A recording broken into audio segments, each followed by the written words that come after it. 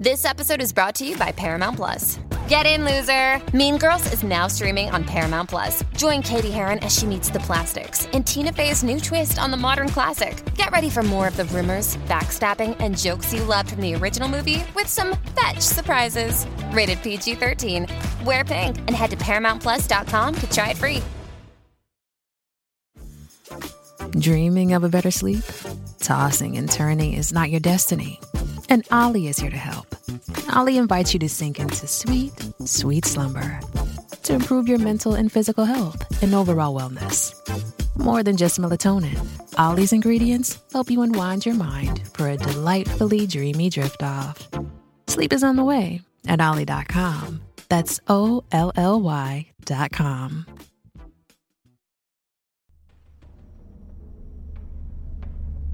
This podcast contains adult content. Some of the themes or topics may include information on murder, kidnapping, torture, dismemberment, maybe some demonic content, with information on possessions and paranormal activity. This podcast will also include explicit, horrible, and foul, socially unacceptable, totally uninhibited, adult themes language. So if you're easily offended, if you're easily triggered, then I highly suggest you turn this off now, and if not, just keep in mind, parental discretion is advised.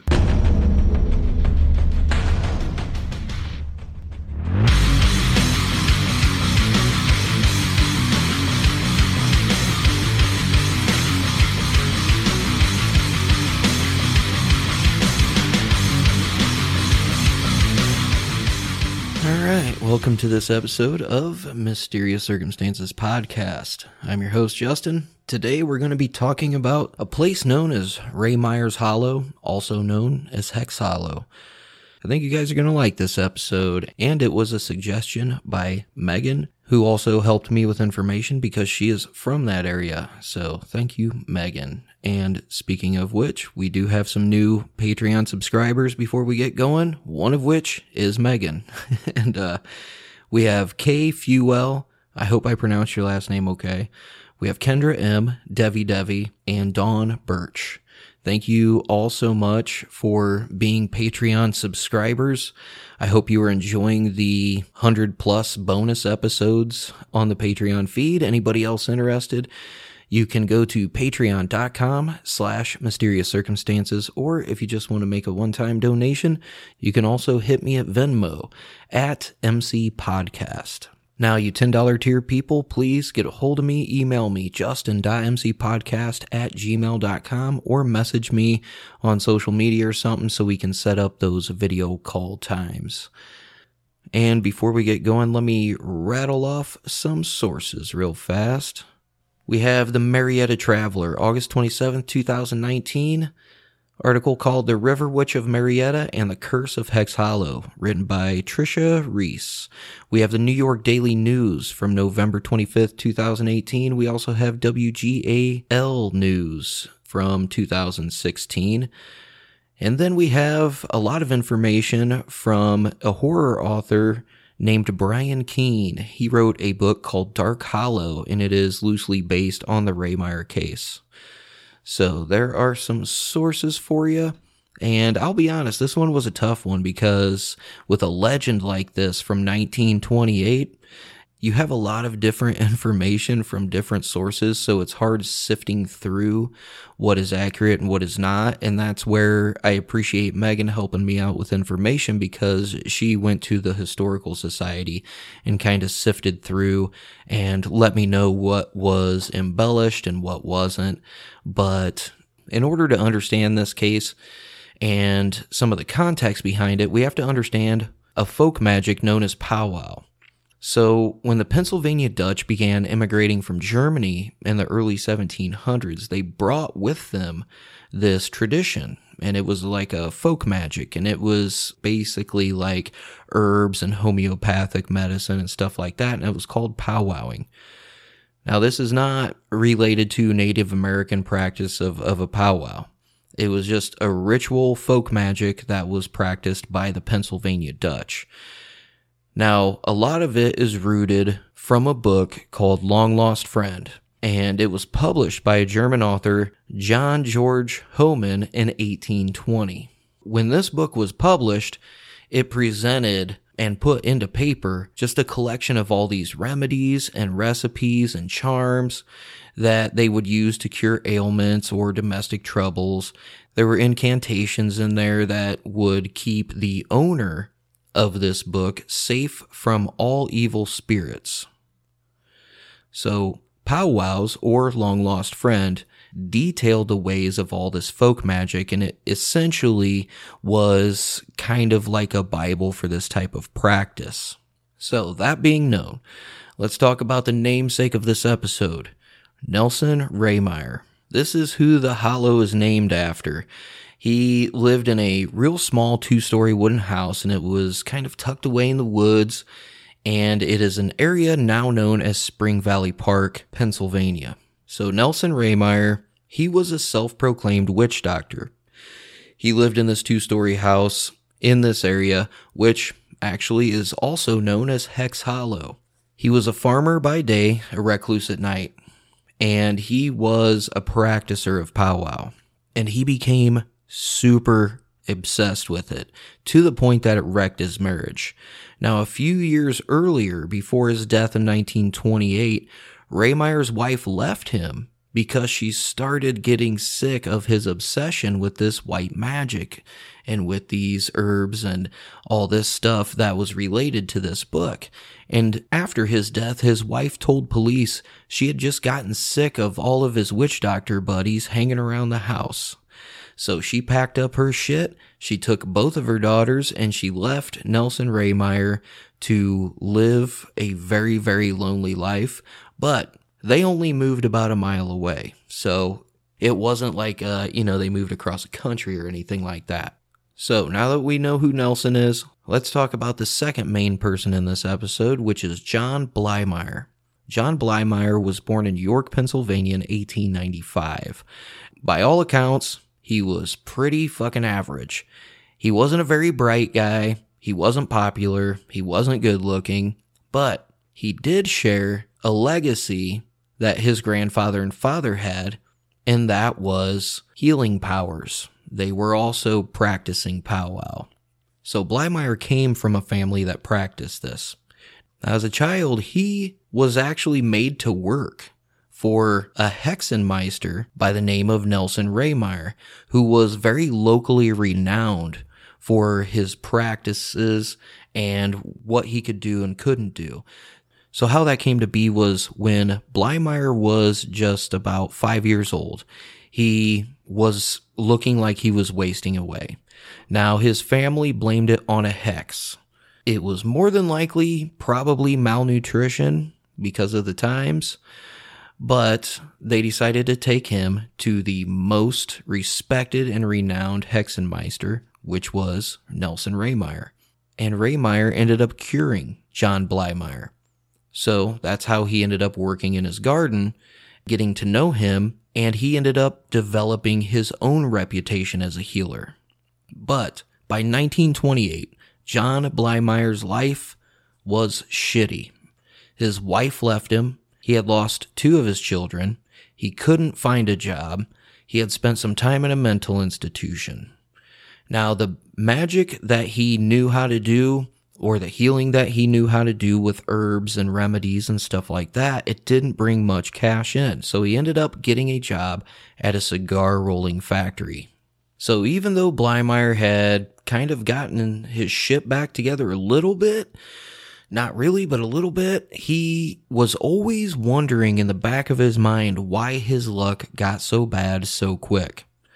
And he became convinced that black magic was the only explanation for all of his problems. Like I had said, John Blymeyer was a powwow doctor himself. And he couldn't figure out who to blame because of all the locals who dabbled in the same shit that he did, and he was close with them. So he's like, okay, somebody has put some kind of hex on me to cause this bad luck. Who is it? And he believed that this curse was the reason behind all of his illnesses and all of his pain and all of his problems in life. He started getting more paranoid when he started noticing other people in town who had the same kind of shitty luck that he did. One of which was a boy that he met in the cigar factory, and it was a 14-year-old boy by the name of John Curry. Now, John Curry's father had died when he was 5, and his stepfather would get drunk and just beat the shit out of this kid all the time. So he ended up running away from home. Now, him being 14, he was super impressionable, right? And John Reymeyer started, talking to him, and John Curry bought into everything Reymeyer was saying about powwowing and how he's a doctor, not a regular doctor, but like a witch doctor, and he has basically supernatural powers and, can do incantations and shit like that. So, Reymeyer comes to the realization that he is hexed by somebody who's close to him, but he doesn't know who. So he starts going out and contacting several local witches. In a very last effort, Reymeyer goes to a town called Marietta, and he goes to consult with a resident there who was a practicing witch, and he was going to try to attempt to remove this curse that had been placed on him. The person he goes to see is a woman named Nellie Knoll, and she is known as the River Witch of Marietta or the Marietta River Witch. Nellie Knoll was said to have been 70 years old, about 5'5", 175 pounds, and a guy named J. Ross McGinnis wrote in his book, Trials of Hex, which you should get, it's a great book. He wrote that she only had one tooth in her upper jaw that protruded out of her mouth. So there's your description of the River Witch of Marietta. Source I forgot to mention, J. Ross McGinnis, a book called Trials of Hex. She said if Reymeyer burned a dollar bill in his hand, the ashes would show him the image of his adversary after he removed it. So Knoll placed a single dollar bill across his palm, and he burns it. And once the bill was removed, Reymeyer believed that he saw the likeness of Nelson Reymeyer. So she tells him, "You've been hexed by the witch of Reymeyer's Hollow," who would have been Nelson Reymeyer.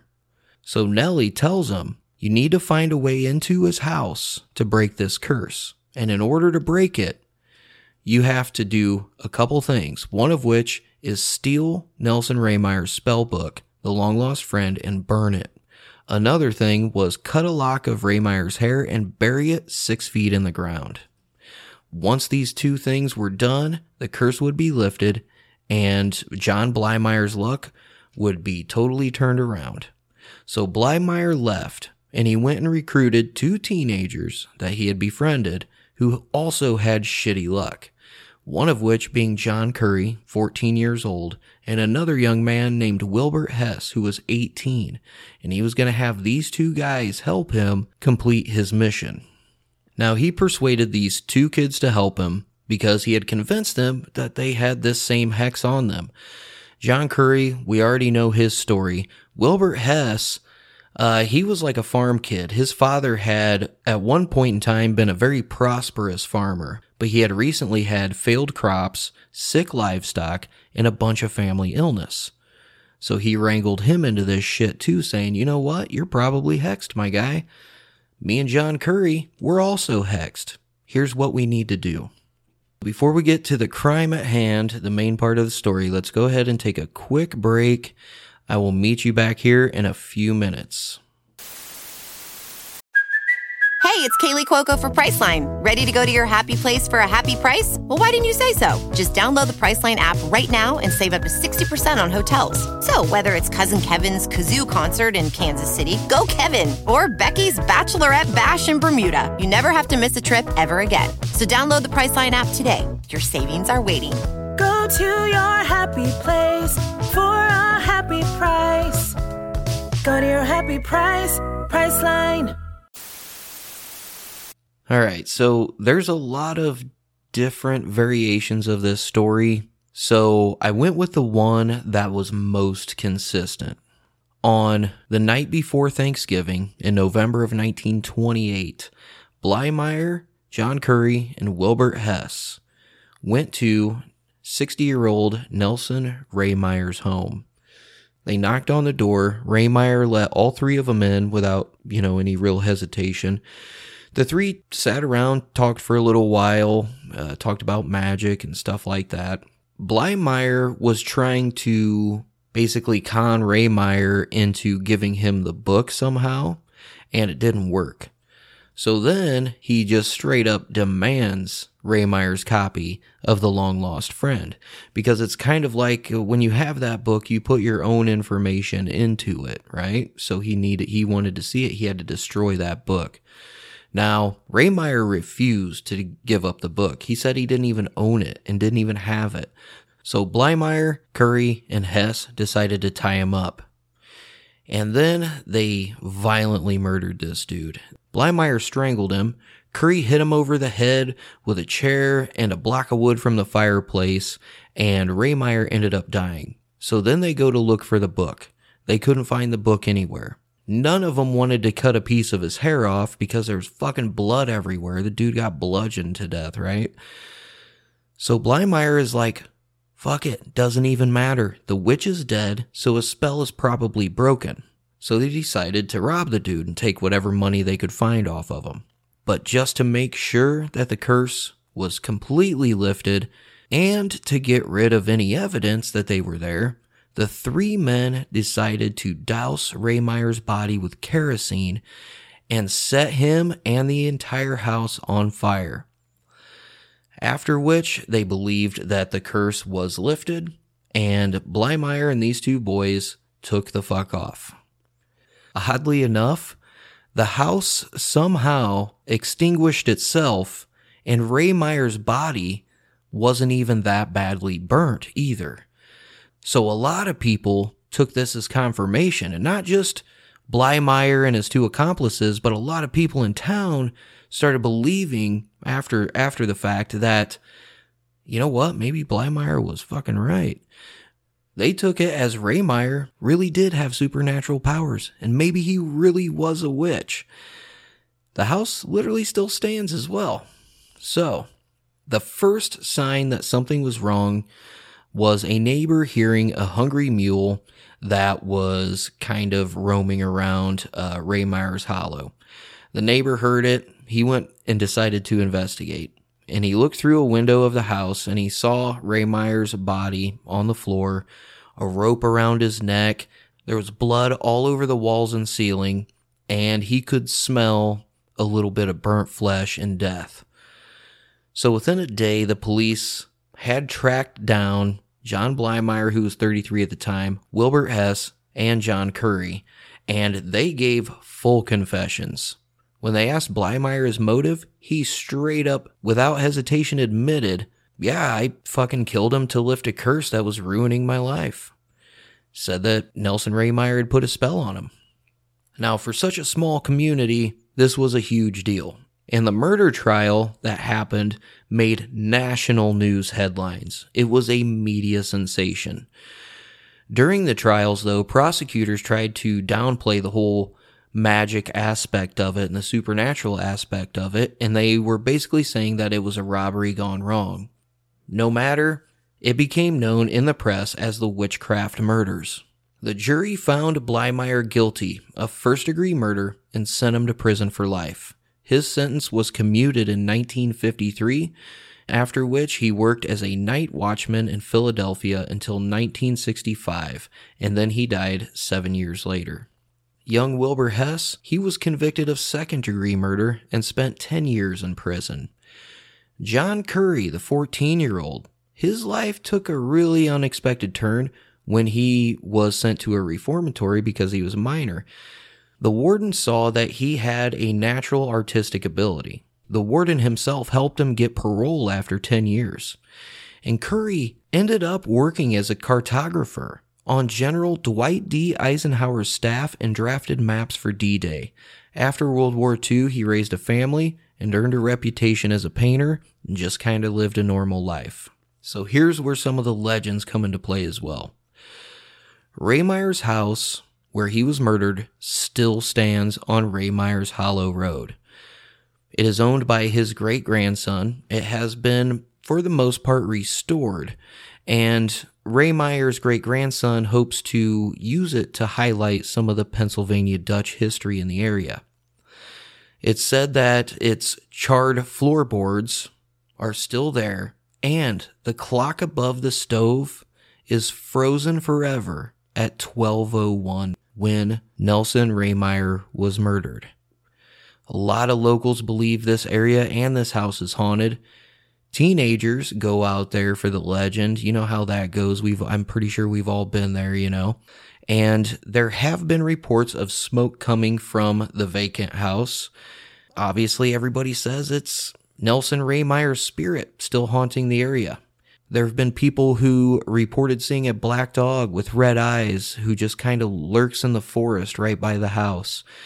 There's claims that if you throw rocks at the house, the rocks will get thrown back to you. Now, if you care to drive past Reymeyer's Hollow, be on the lookout for the smoke coming out of the house. That's one of the huge things that I read. I will say this, I do not suggest throwing fucking rocks at this house or stepping on the property. It is private property, so, if you're going to take your chances, do that. The spot in the house where Reymeyer was set on fire is now covered in glass to preserve the murder scene. Now, that's something I only read in one place. Can't 100% verify that. Also, Brian Keene, who I referred to at the beginning of the episode, wrote a book called Dark Hollow, which is loosely based on this case. And during his research for the book, he found out that the area in and around Reymeyer's Hollow has a reputation as being bad grounds. That the area around the home, this area was known to have been avoided by Native American tribes. And apparently, this is where their mentally ill and violent would camp out in those woods. So, few little local legends for you guys. I hope you enjoyed the episode. If not, I don't know what to tell you. I got another one coming for you here in a few days as well. But anyway, ways you can get a hold of me. We have Facebook, obviously. If you're going to join the group, please, you have to answer the questions or my admin will not let you in. You can go by and like the Facebook page. I am on Twitter, @PodcastMC. I really don't get on Twitter that much. I do share stuff every now and then on there, though.